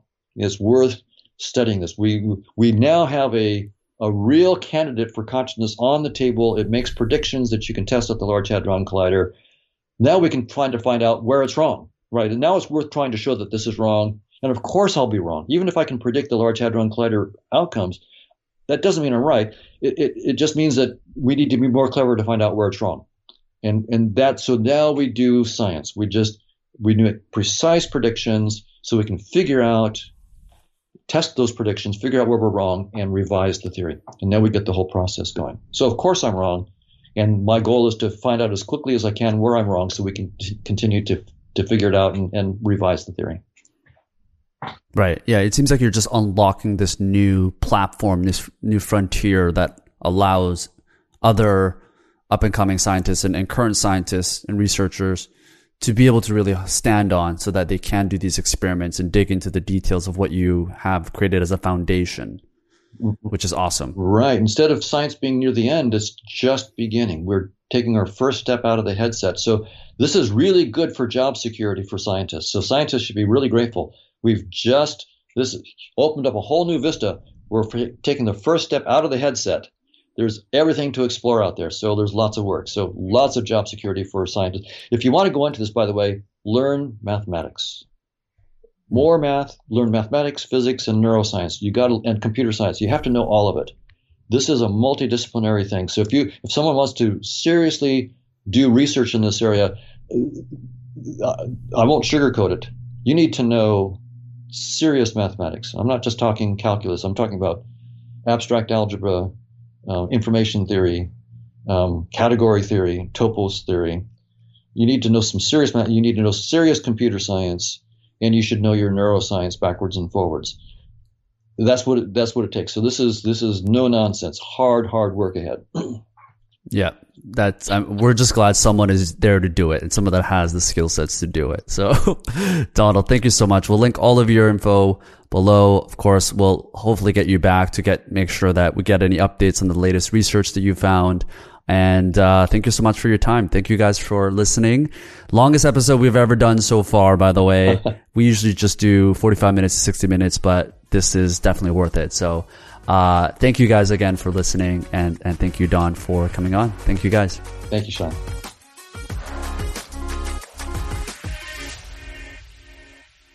Thanks for making it all the way to the end of the show. Hope you really enjoyed our guest today and that you took one thing valuable from our conversation. If you haven't already, I would love it if you could leave a quick rating or review on whichever network you're listening to the show, and share this episode with one friend if you found it valuable. And if it's something that a friend, a family member, or just someone that you care about could find a little bit of insight from what you learned today. All right. Ciao.